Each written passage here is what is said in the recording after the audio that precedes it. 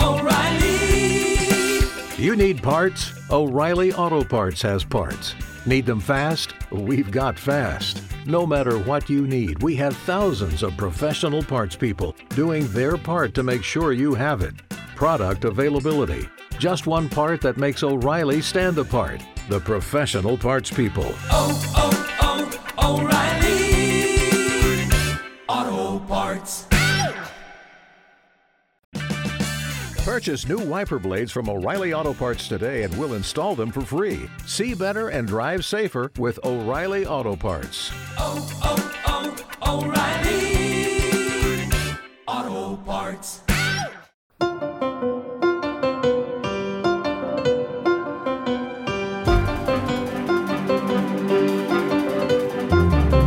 Welcome back to Hashtag Sisters-in-Law with Kimberly Atkins Storr, Barb McQuaid, and me, Jill Wine-Banks. Joyce will be back soon, and we miss her already. This week we have some great topics. We'll be discussing Hunter Biden on the offense, suing everyone. The Trump legal saga continues to fascinate us, and I bet you too. And we have a segment on rare good news about SCOTUS arguments this week, and also about election results that overturned Dobbs. As always, we look forward to answering your questions at the end of the show. But before we begin the show, I want to talk about heels, high heels.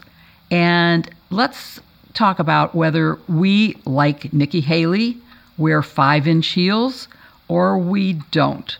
And I'm going to start with you, Kim, because I know the answer from you.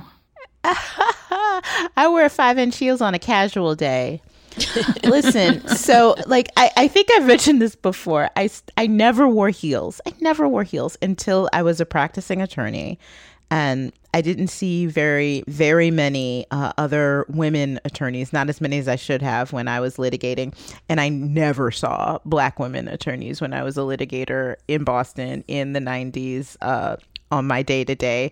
And I would often get confused, by judges, by clerks, by other attorneys who didn't realize that I was an attorney. So I started wearing heels thinking if I make myself more vertically, substantial, that would make me look more like a lawyer and get more recognition. It did not work. It didn't work at all. But I discovered that I loved heels. They were fun. I loved them. I liked how they looked. They were comfortable to me. And so ever since then, some 30 years later, I still wear them all the time. And I absolutely love them. Y'all saw, I think we put on social media for one of our shows. I think those white Chloe sandals I wore had a 6.5-inch heel. They were great. And so I towered over all y'all. It was fun. And you did look great, and I wondered how you managed to stand and walk in them, because I've long since given up high heels. I started in college wearing really high heels, and even during Watergate, I had to be careful because people thought I was really tall because they would see a picture of me next to my trial partner, Richard Benveniste, and Jim Neal, both of whom were more Napoleon-like. And so they thought I was really tall because I was the same height wearing heels. And so when people see me, they went, "Oh, I thought you were much bigger than that," because they thought I was the average height of an average man. But nowadays, I opt for much more comfortable shoes. But I do wear a high-heeled pin as one of the symbols for my book tour, because I think that women have always had to do everything men do, only backwards and in high heels. What about you, Barb? Ginger Rogers. Yes, exactly. Oh, where to begin this conversation? I don't want to, insult any of my sisters here. I respect your own views and your own fashion sense, but I refuse to bow to the tyranny of the heel. There was a time in my career, I think until probably the mid-aughts, if that's what we call it, the early part of the 2000s, that I wore heels and a skirt and hose to work every single day. That was the uniform, right, of a lawyer. Yep. And you know who really made it okay first to wear pants, a woman in power, I think, at least in Michigan, was our governor, Jennifer Granholm. And I am forever indebted to her because she made wearing pants look great. And so I started thinking, hey, if our governor can do it, then so can I. So I started wearing pants. And when you wear pants, it really opens up a lot of options, I think, for shoes. And so, I wear, dress shoes, but they're all flats. They're all flat. And I'm very comfortable with my height, Kim. And so I'm happy to wear, I don't need the Rick DeSantis elevator shoes to feel all of myself. And as a runner, I've had years of like plantar fasciitis and all kinds of other ailments. So I'm quite happy in my flat shoes. And I'm so glad you mentioned Ron DeSantis and his lifts, because while Nikki Haley retorted to Ramaswamy that she uses hers because she can run in them and she uses them as weapons, Ron DeSantis isn't doing the same thing. He's just being silly. So I think they're all being silly. That. I mean, weapons, what is that? She uses her shoes as weapons. What does that mean? Well, 5-inch stilettos can be very dangerous. I know they're dangerous for me to walk in because I slip and fall in them. Once very dramatically in front of an audience, a live audience, for the Stephanie Miller Blue Wave Tour show, I totally fell flat on my face. Oh, I'm sorry. Yeah. Yet another reason to avoid heels. Absolutely. Unless you're me. And can handle you, it. Though, you Kim. do it so well.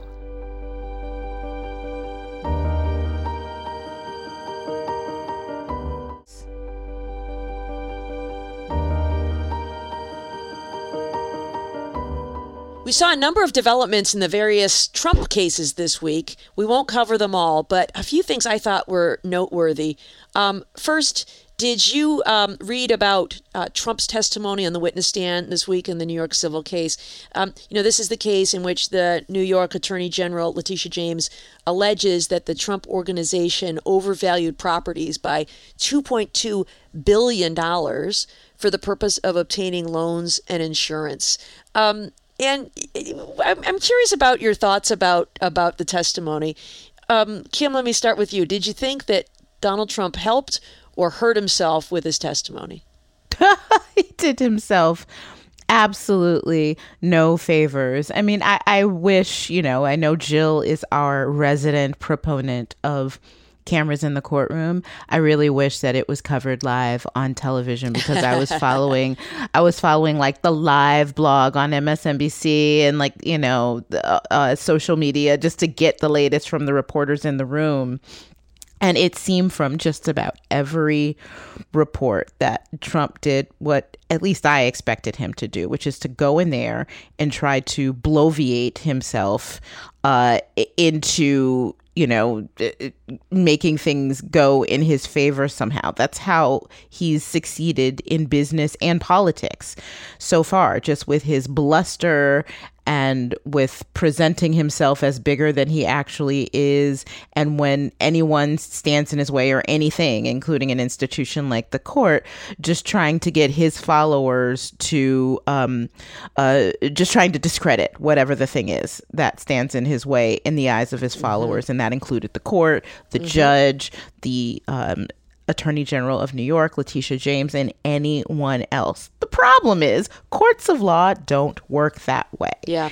And though he was so intent on making his own case, he was doing so at the chagrin of his attorneys, who I loved how his attorneys kept asking the judge to control. When the judge asked them to control their client, finally, Chris Kise was like, well, it's your courtroom. You do something. Like, wait, what? No, that's not it.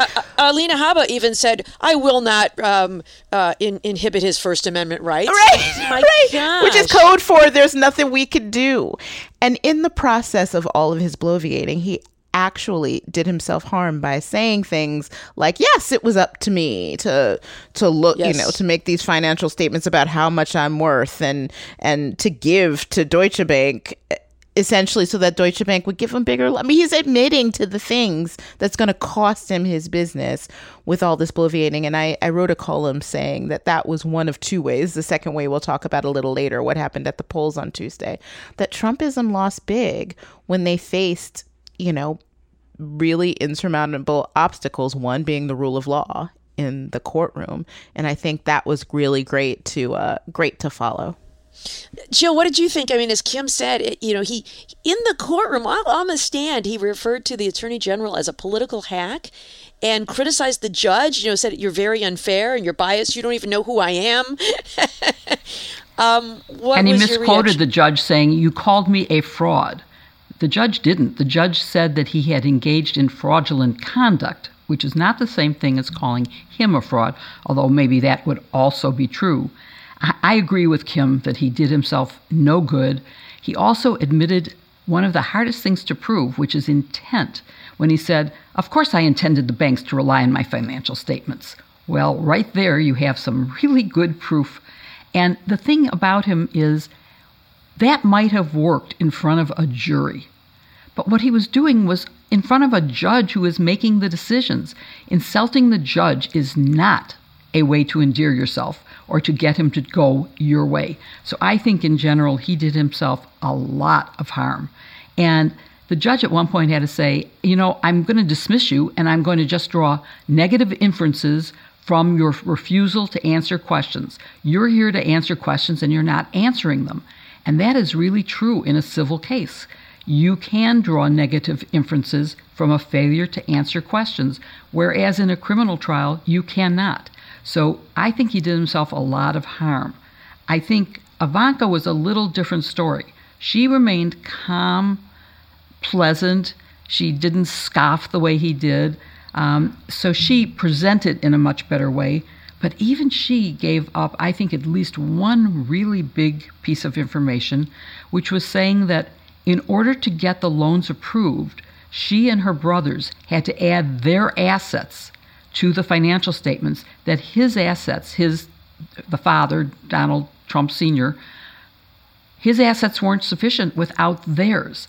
That's a big deal, even if it wasn't in terms of the trial, in terms of his public image and the thing that he sells himself on is, I'm so rich, nobody can outdo me.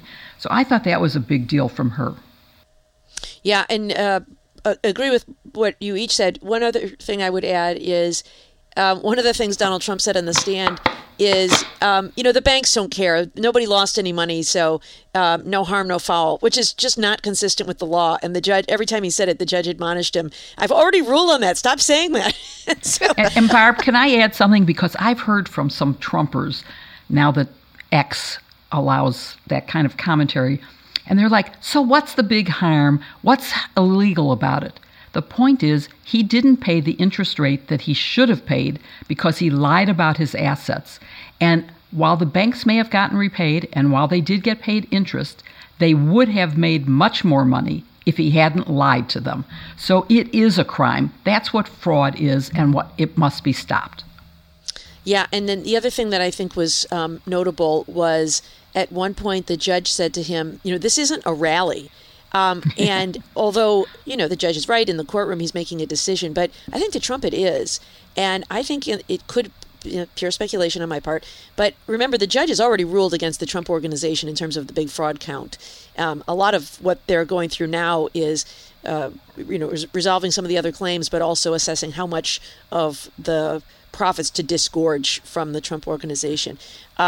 I think a big part of this is Trump has already kind of discounted the judge. He's going to lose in the court of law.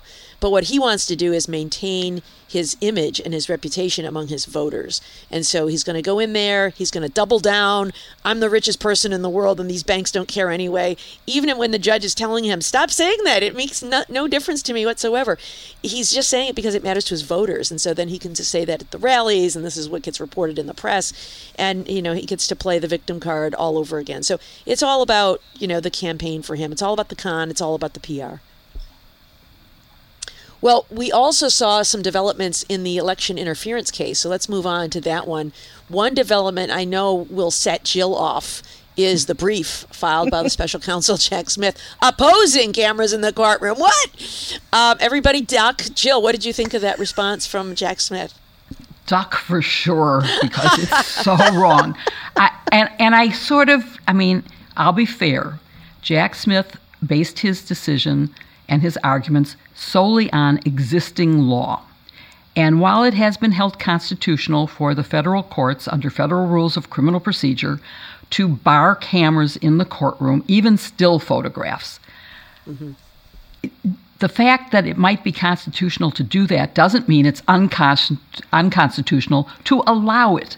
And from my point of view, and I did write an op-ed in your hometown paper, Barb, Yep, and I'll put it on in our show notes.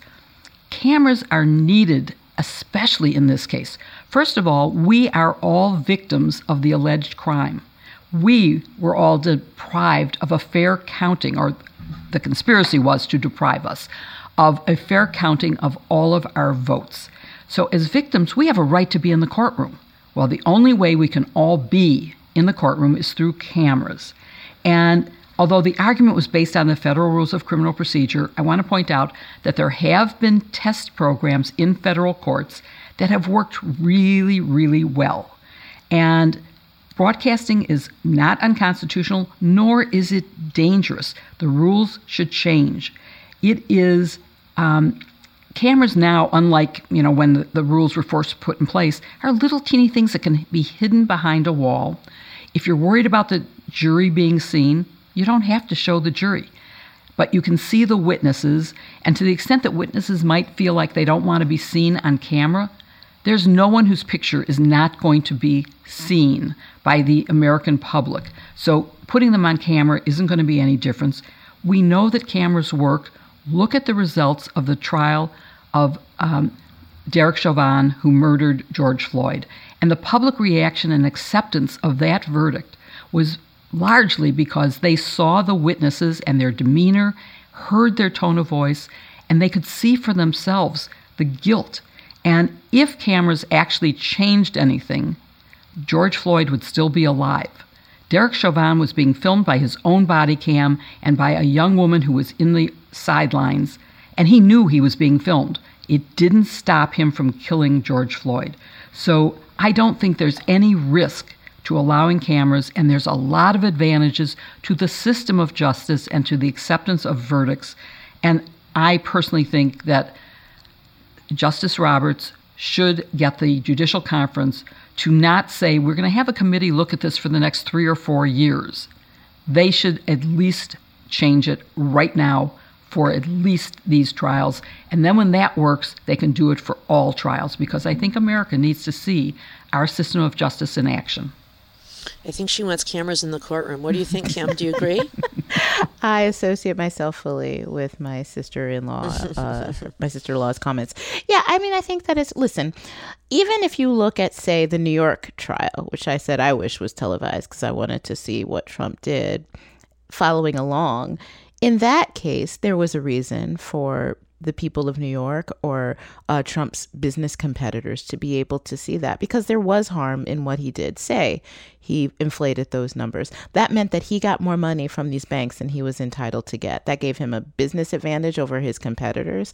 That was an advantage over somebody like me who couldn't walk into Deutsche Bank and get that kind of loan with phony documents. That even in the principle of it, the reason that these laws were put in place were to protect people. That's why the Attorney General of the state was there doing it. She's acting on behalf of the citizens of New York. So I think the citizens of New York should have been able to see what went on in that courtroom if they weren't physically present in it.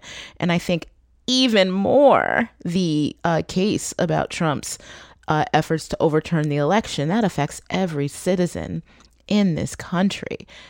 It is of... I can't think of anything of more importance for the general public to see. So I'm with Jill. Yeah, I think I am too, although let me just play devil's advocate and point out maybe some of the counter arguments.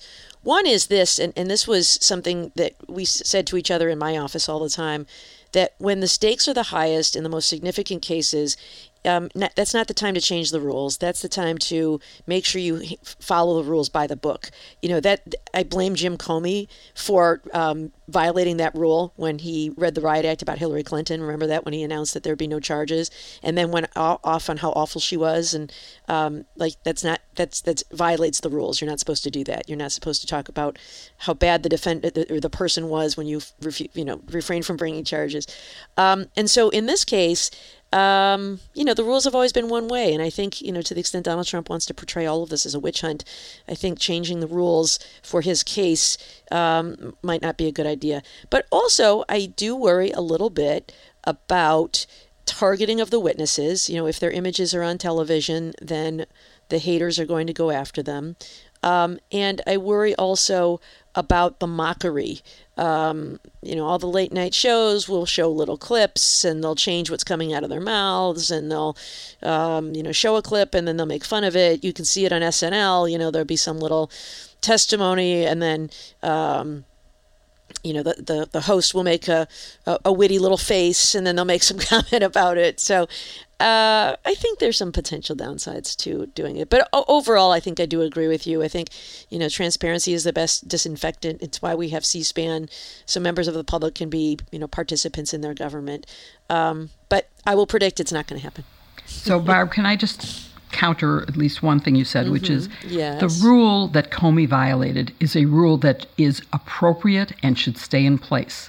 We have had trial use of cameras in courtrooms and federal courtrooms, and the judges who had those cameras said it worked perfectly. They were very happy with it. They would like to see it adopted. So I don't think there's anything inherently bad about using cameras, where I do think there's something inherently bad about Comey having said what he said at the time he said it. That was horrible. And I also want to mention, one of my followers wrote me saying, okay, I agree we should have cameras, but if we can't, could we have actors playing the roles and sitting in a courtroom so that it looked official, but reading the transcripts? And while that isn't the same as seeing the actual person in their demeanor on the stand, and you just can't capture that except by seeing it live, it's better than having a reporter say what they heard. So it's maybe a backup plan. Yeah, it's unfiltered.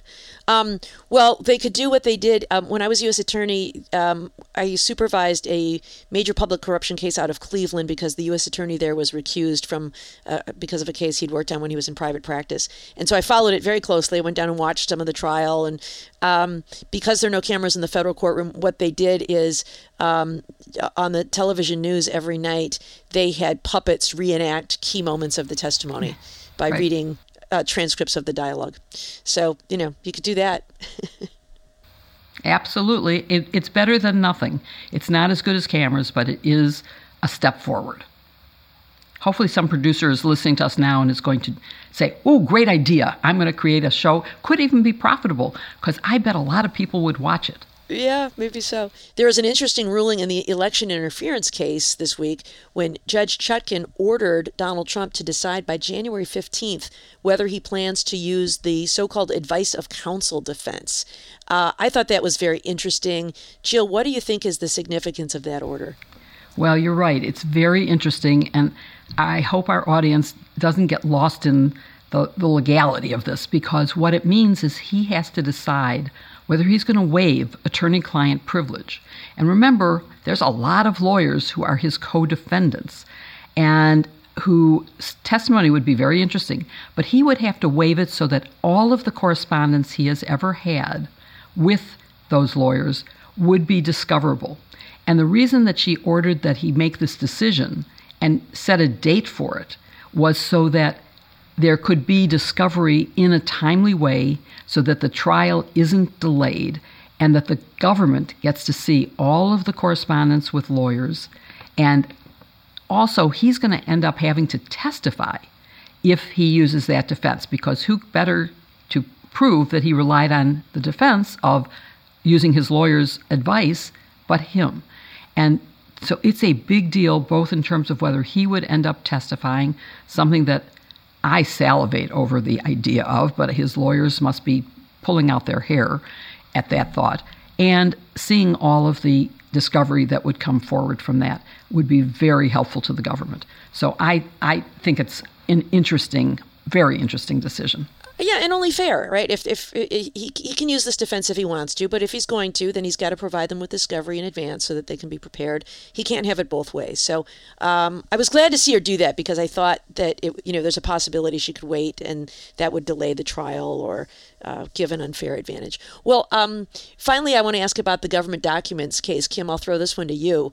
There is reporting that the special counsel may call as witnesses a number of Mar-a-Lago employees and contract workers like maids and carpenters and plumbers and chauffeurs. Do you think that's a dangerous move because they're loyal to Donald Trump, or is it one that could be devastating? I mean, are they going to be able to literally air his dirty laundry?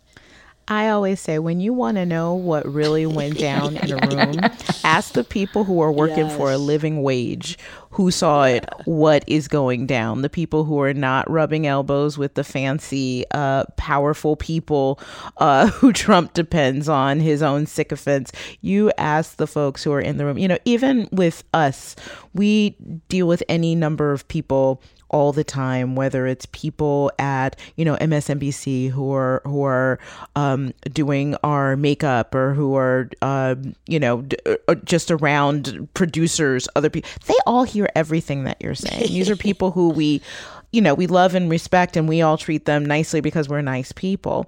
But the number of people who are not kind to people, who are in their presence when they don't know exactly what their job is, even the number of times that I've been asked at MSNBC by, somebody, it happened at other networks more.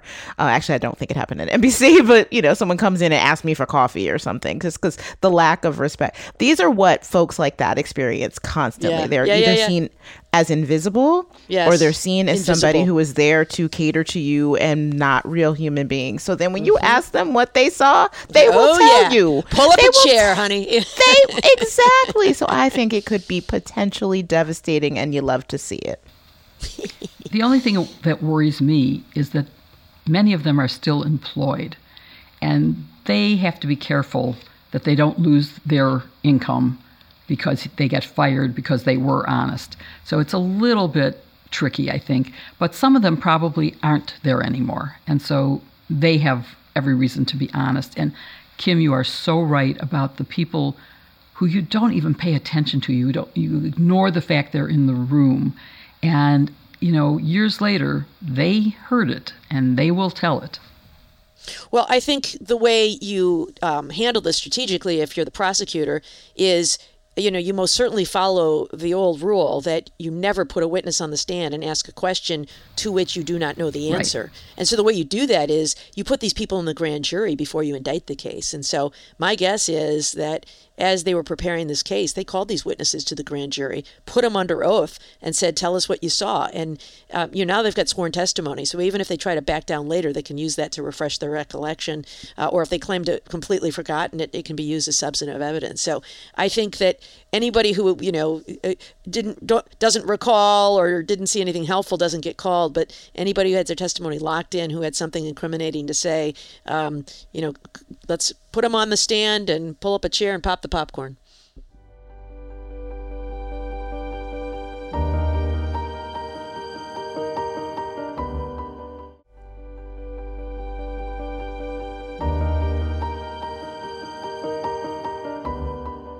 So I have a T-shirt that says Detroit versus everybody. And I have that one. Yes. And it's meant not only that I'm proud of my hometown, but also, when people talk about it, I will fight back. I will protect my hometown as well. And I think we can call this segment Hunter Biden versus everybody, because he has been suing everybody. And it's an interesting response that he's giving as he faces a host of legal problems, some of which we've discussed on this podcast.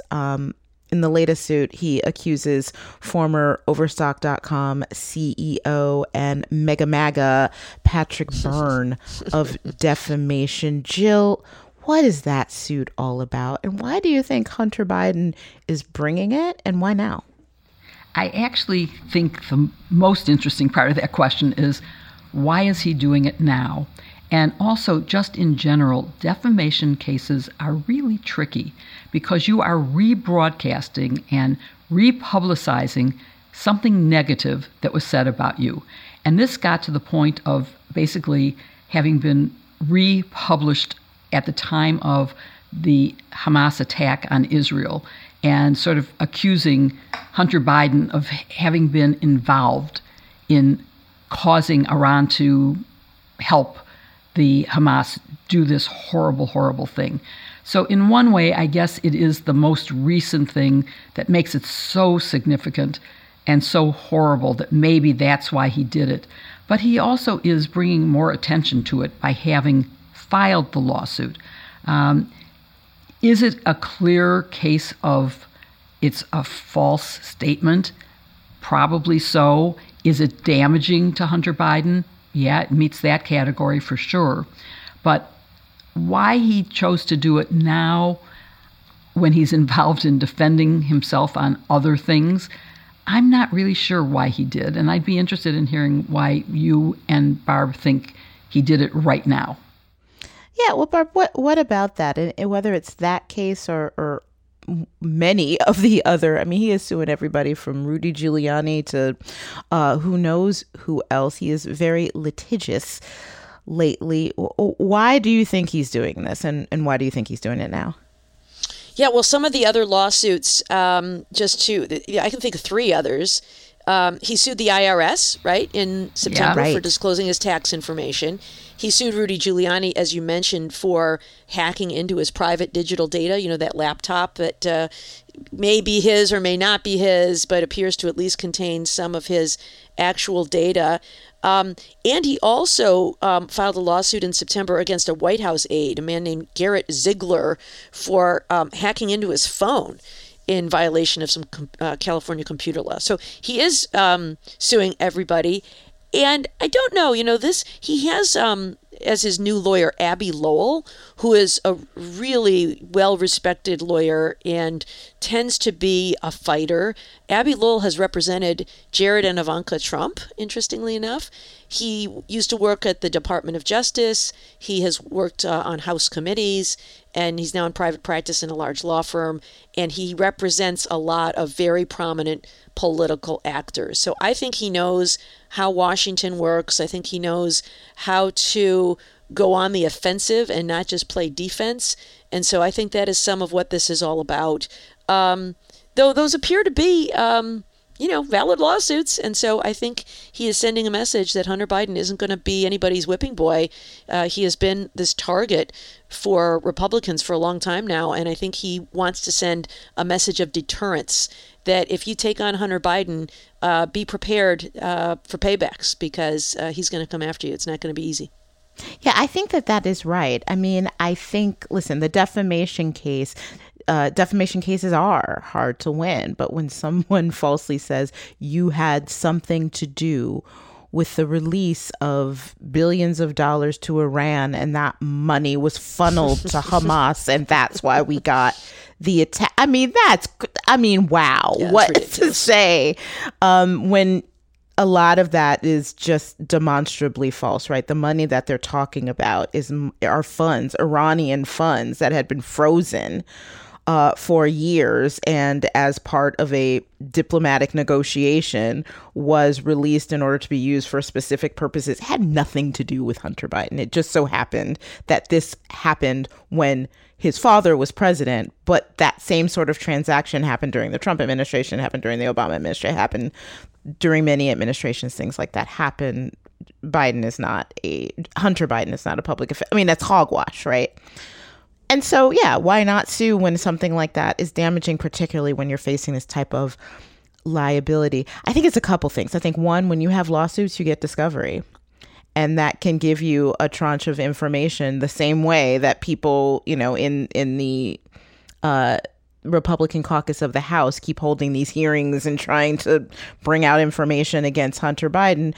It's like, okay, let's go to court. Let's see what you got for some of these folks. And I also think, look, suing people is what Donald Trump does. I think it's part of this that he's probably just fighting fire with fire. It's like, oh, if that's the way the opposition Republicans want to play, I can play that way too. I worry that it's not making him look great.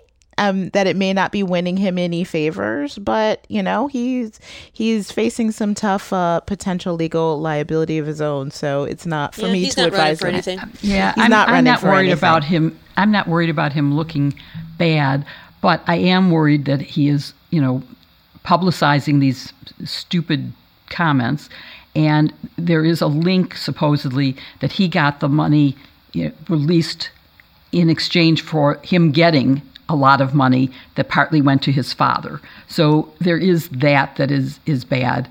And there's the thing about the computer, he is actually saying it's his because he's saying, you released my personal data. And that means it had to be his. So that's an admission that, hasn't been made before. So that's not such a great thing. But I do think, Barbara's right that he's sending a message, stop these false statements about me or I will sue you. And that's not a bad thing as a deterrent to others, maybe even members of the congressional committees that are investigating him.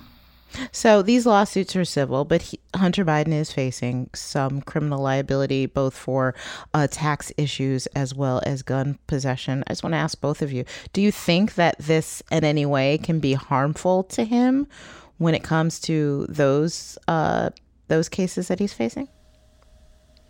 What do you think, Barb? I don't think so. I mean, I suppose, some can argue that this litigation is frivolous and designed as the weaponization of the courts or something, but they seem like well-founded complaints, actually. They're not frivolous. People are going after him, especially, the defamation stuff. If people are making up stuff about you, then that's what the courts are there for. So I don't think so. I think that he's decided to hire a lawyer who's going to be very aggressive and looking out for his interests. And this has been their strategy. And I think we have to wait and let them see how they play out in court. Yeah, I agree. And I don't see any counter to that. I don't see how it in any way impacts the cases the government has brought against him. So he is also facing a lot of smoke from congressional Republicans, as I mentioned. Do you think these lawsuits are aimed in any part? Like I said, I think maybe some of it is, trying to get Discovery to sort of fight back against that, perhaps. But what do you think about that? And do you worry this can harm his father as his reelection bid looms in next November? Jill? Yeah, I mean, this isn't great timing when your father is running for president, but the reality is the cases against him are pending.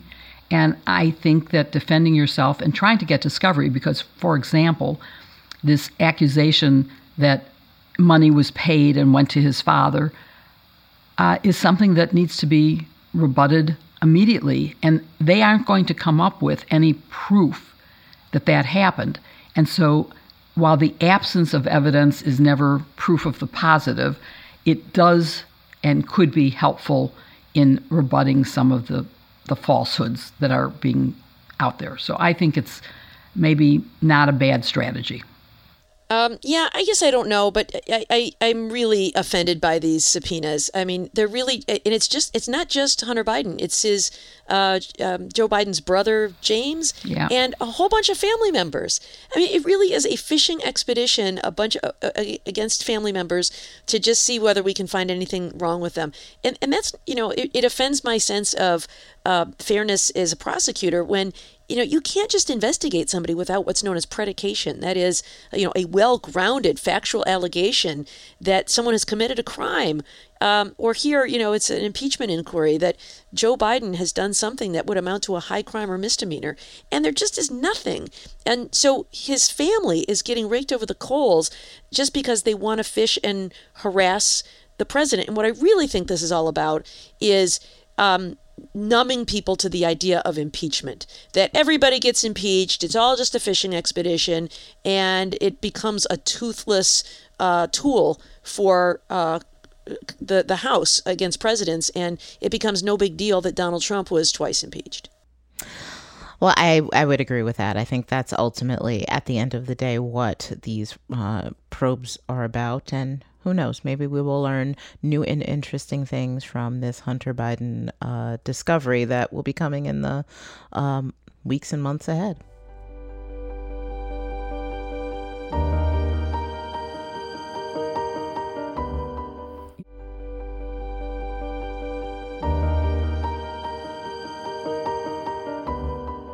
So with all the bad things we're talking about and all the abusive government that we've seen, let's end with a rare good news segment. And that is, let's first start with talking about the arguments in SCOTUS this week, challenging a federal law that prohibits anyone subject to a domestic violence order from owning a gun.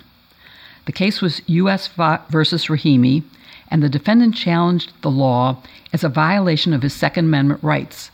And the arguments were based on Bruen, which broadened the restrictions on government being able to stop anyone from not having a gun. And I'm just wondering whether the argument seemed to me that the court was going to back off of its strict rules in Bruen and maybe say, yeah, the government can prevent certain categories of people from owning guns. Barb, can you talk about what the government argued and how it went? Yeah, it was a really interesting strategy, I think. You know, after the Bruen case of a couple of years ago, where the court said if we want to restrict guns, the law has to be grounded in the history and tradition of the United States.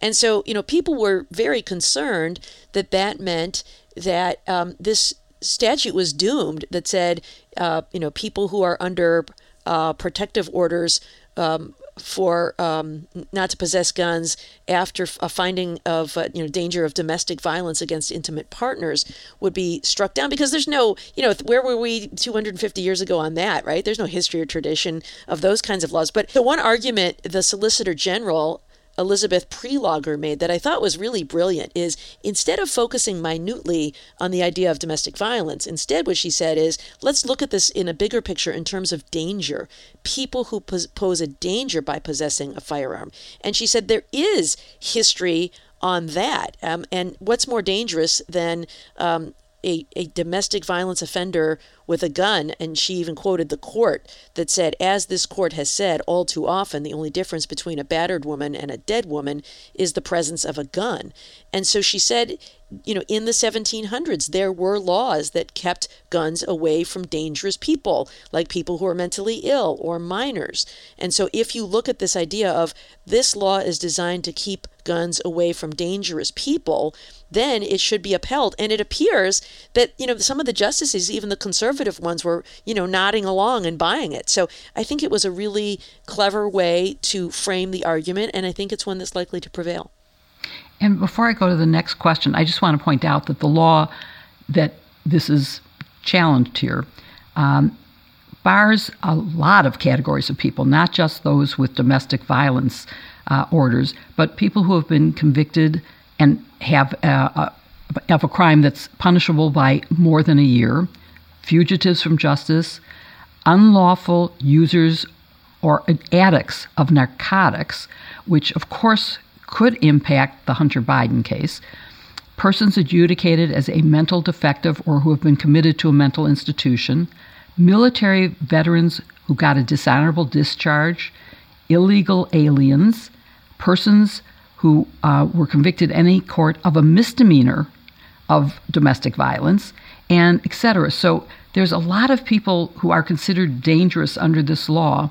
And so, you know, let's look, Kim, at the arguments SCOTUS heard that challenged it and talk about the arguments in terms of not just Bruen, as Barb did, but the historical analog rule of Bruen, and whether statutory interpretation is going to have to change if they say, well, there wasn't exactly domestic violence recognized because, frankly, women were chattels and had no rights, so domestic violence wasn't a crime.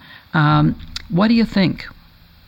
Yeah, I think more broadly, the Supreme Court is sort of maybe, and I will start by saying I always say it's a fool's errand to think you know how a decision is going to come out just from arguments alone. I've been wrong in doing that in the past. A great example is when I thought the Trump administration would be able to put the citizenship question on the census after oral arguments in that case, which made it seem like they could, and then they lost.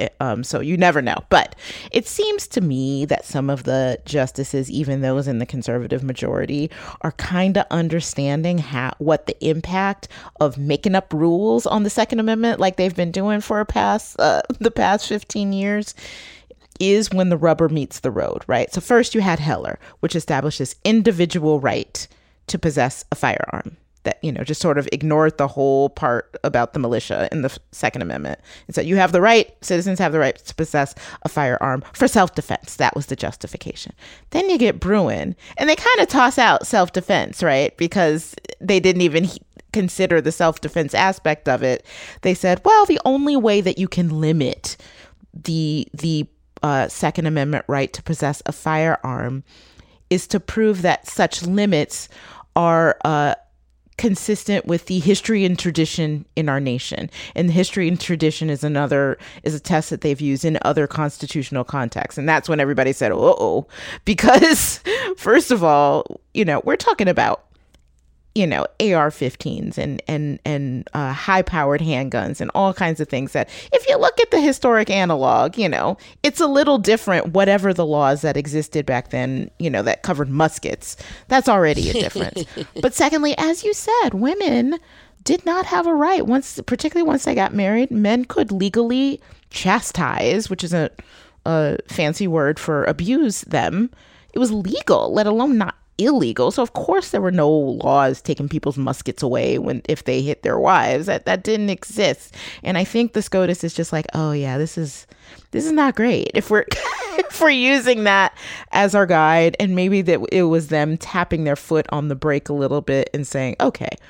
And I think that Elizabeth Prelogar did a fantastic job of pointing out, throughout our history, guns have been taken away from people. They were taken away from soldiers that were discharged dishonorably. They've been taken away from people who've committed certain crimes, people who spoke out against the United States, all kinds of things that cause people to lose their ability to hold weapons. So keeping them out of the hands of somebody who has been adjudicated to be a domestic abuser, that's totally okay with history and tradition. And do you really want to be the court that says otherwise? I don't think so. So I think she did a magnificent job. She was terrific, and I do take hope from how the justices addressed questions and the hints that we got that they were going to allow this law to stay in place. But there was also another piece of good news this week, which is, although the Supreme Court dismantled Roe, the states are restoring it one by one through elections and ballot initiatives. So it seems like democracy and reproductive freedom were winners in elections. And both Barb and Kim, I'd like you to talk about that. What did you think, and does that give you some hope for the future? Yeah, in fact, there's a really interesting thing. Michigan passed one of these constitutional amendments a year ago to protect reproductive rights, and now we're seeing it in other states. Ohio was one. When you send it back to the people, as the Dobbs court said we should, well, that's the people have spoken. An interesting thing in Michigan is that some Michigan lawmakers have now filed a lawsuit to dismantle that right, saying that the people have exceeded their power in creating a super right that exceeds that in the U.S. Constitution. Like, these people don't understand how democracy works. Like, you can always add more rights, right? You just can't violate the backstop of the Constitution. So I think it was really heartening to see that when the people do speak and have a vote on this, that freedom wins. I think they all missed the part in school where we learned about we the people. Yeah. Didn't they watch Schoolhouse Rock? Didn't they listen to Schoolhouse Rock? They missed it. They missed Schoolhouse Rock. Yeah, I mean, I just think that it's really remarkable, that anti-democratic response to a democratic move. But look, I think, as I mentioned before, I think Trumpism went up against the rule of law in Judge Engoron's courtroom on Monday, and then on Tuesday, Trumpism went up against democracy, and democracy spoke loudly. I remember way back during the Women's March, remember that? In Washington, D.C., and there were some signs, I need to paraphrase them, but there were some signs that said something to the effect of, the place where Trump bragged about grabbing women, well, that place can grab back. And it seemed to me that the polls on Tuesday were women grabbing back. They were grabbing back their reproductive rights. They were grabbing back their democratic rights. And Trumpism, despite the really well-funded efforts by anti-abortion movements in those states, in those elections, they weren't even close. So that is telling people something about the current electorate. And I think it's beyond. I think if we miss it, if we think this was just about abortion, I think it was about rights. Because we also saw from school boards to state houses, people are tired of having their books banned. There were people who at first heard, yeah, I like a pro-parental, bringing back parental rights. I like that. But then once they saw what that meant, they were like, no, this isn't what I meant. I want our schools to be responsive, but I don't want them banning the classics. And I don't necessarily like the crazy stuff that's going on. And they're pulling back. They're voting more for Democrats and rejecting this type of Trumpism from the local and state level. And I think that it'll happen at the federal level, too, next year. Yeah, I agree with you. It was a wonderful election result, both in terms of the initiatives, but in terms of Democrats winning in red states for the Supreme Court, for governor. There was a lot of that showed that I think there's some reason to be hopeful.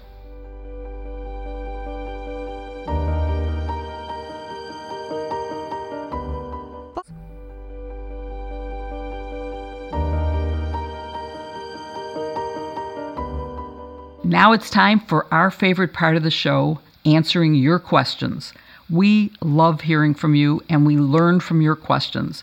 So if you have a question for us, please email us at sistersinlaw@politicon.com or tag us at Sistersinlaw Podcast on Threads or tweet using hashtag Sistersinlaw. If we don't get to your question during the show, keep an eye on our feeds during the week because we sometimes answer your questions there whenever we can. And today we have some great questions. The first one I'm going to ask you, Barb, comes from Terry. When are court transcripts available to the public, for instance, Trump's trial testimony in the New York fraud case? This is an interesting question. I think I remember when I first worked as a law clerk for a judge, there was this assumption that the court reporter, as they're taking it all down, are creating a transcript as they're typing, and they're not. They're actually taking it down in code, which enables them to be so fast. Like, they're not actually typing a transcript. They use these bars and things, and it actually takes quite a bit of work to go back and decode what they've written in court, or if it's a recording, and turn it into an actual transcript that's clean. You have to read through it and make sure it's free of typos and all those kinds of things. Run it through the spell check or whatever it is they do. And so typically, those aren't done until someone orders it. Usually it gets ordered by the parties when there's an appeal. Now, in a high-profile case, sometimes the lawyers will order weekly or daily or hourly transcripts if they want to be able to have access to the information and say, read it back to a jury and quote the witness or file a motion in the midst of the trial. So it doesn't exist out there just yet to be used. My guess is in this Trump trial, what we'll see is when there is an appeal and when those parts of the transcript get filed with the court is when we might be able to see that publicly. But court reporters actually make a lot of money off of selling their transcripts to the parties in the meantime, especially if they're asking for daily or hourly transcripts. They pay an expedited rate for that because that means the court reporter has to work after hours to generate those transcripts. And what they're taking is really like shorthand, which I learned in high school and found very helpful during a trial. I can quote exactly what a witness said because I take shorthand, and I still know how to use it. So our next question is for you, Kim. and it comes from Robert in Canada. He asks, can an individual indicted and convicted of a crime serve as President of the United States? If so, would it take a constitutional amendment to change that? The answer is yes and yes. The Constitution sets out the qualifications and disqualifications to, I believe, the presidency. And that last part I put a little asterisk by. So the qualifications for president, and I think after 2016, a lot of folks didn't realize that these were the only qualifications, but it's that you are a natural born citizen, that you are at least 35 years old, and that you win at least the majority of the electoral votes in the election. That is it. There is no other qualification. Now, there is a disqualification, which is what we've been talking about a lot with the 14th Amendment. But as we've seen, that's working its way through the courts. So we don't actually know, and that's for participating in an insurrection or given aid and comfort to enemies of the United States. The courts have to figure out exactly what that disqualification means. And we've talked about that in past episodes. But you can be convicted of a crime and serve as president. There's absolutely nothing in the Constitution about that. And if you want that, you would have to put it in the Constitution through an amendment. Great answer, Kim. And then there are two questions that I'm going to link together because they both are related. One comes from Paige and asks, commentary on the Hamas-Israel war often refers to rules of war. What laws or codification is this reference to? And the other one comes from Tina. How are war crimes investigated and where are they prosecuted? And so let's look at the first question, which is, what are the rules of war? Well, there are actual rules that say how you declare a war and other things. But I think what you're probably referring to here are what are the things that are prohibited. That includes murder, mutilation, cruel treatment and torture, taking of hostages, intentionally directing attacks against the civilian population, or against buildings dedicated to religion, education, art, science, or the charitable purposes, or historic monuments and other things of that nature. Those are not allowed even in wartime. And then what happens once someone does those things? Well, there is an international criminal court which sits in The Hague and takes on these cases. The United States is not a member of that. And so it presents a problem when we see crimes committed by Russia in Ukraine or by Hamas in Israel. If it was by us, we would not be able to be prosecuted because we don't belong to that particular court. And that's because we feel that it would give too much power over American soldiers. So that's something that we should be looking at as to whether that should be changed at some point and whether we should agree to be bound by the rules of war. Thank you for listening to Hashtag Sisters-in-Law with Kimberly Atkins-Storr, Barb McQuaid, and me, Jill Wine-Banks. And remember, you can send in your questions by email to sistersinlaw@politicon.com or tweet them for next week's show using hashtag Sisters-in-Law. Please support this week's sponsors, HelloFresh, Helix, OneSkin, Olive & June, and Calm. You can find their links in the show notes. Please support them as they really help make this show happen.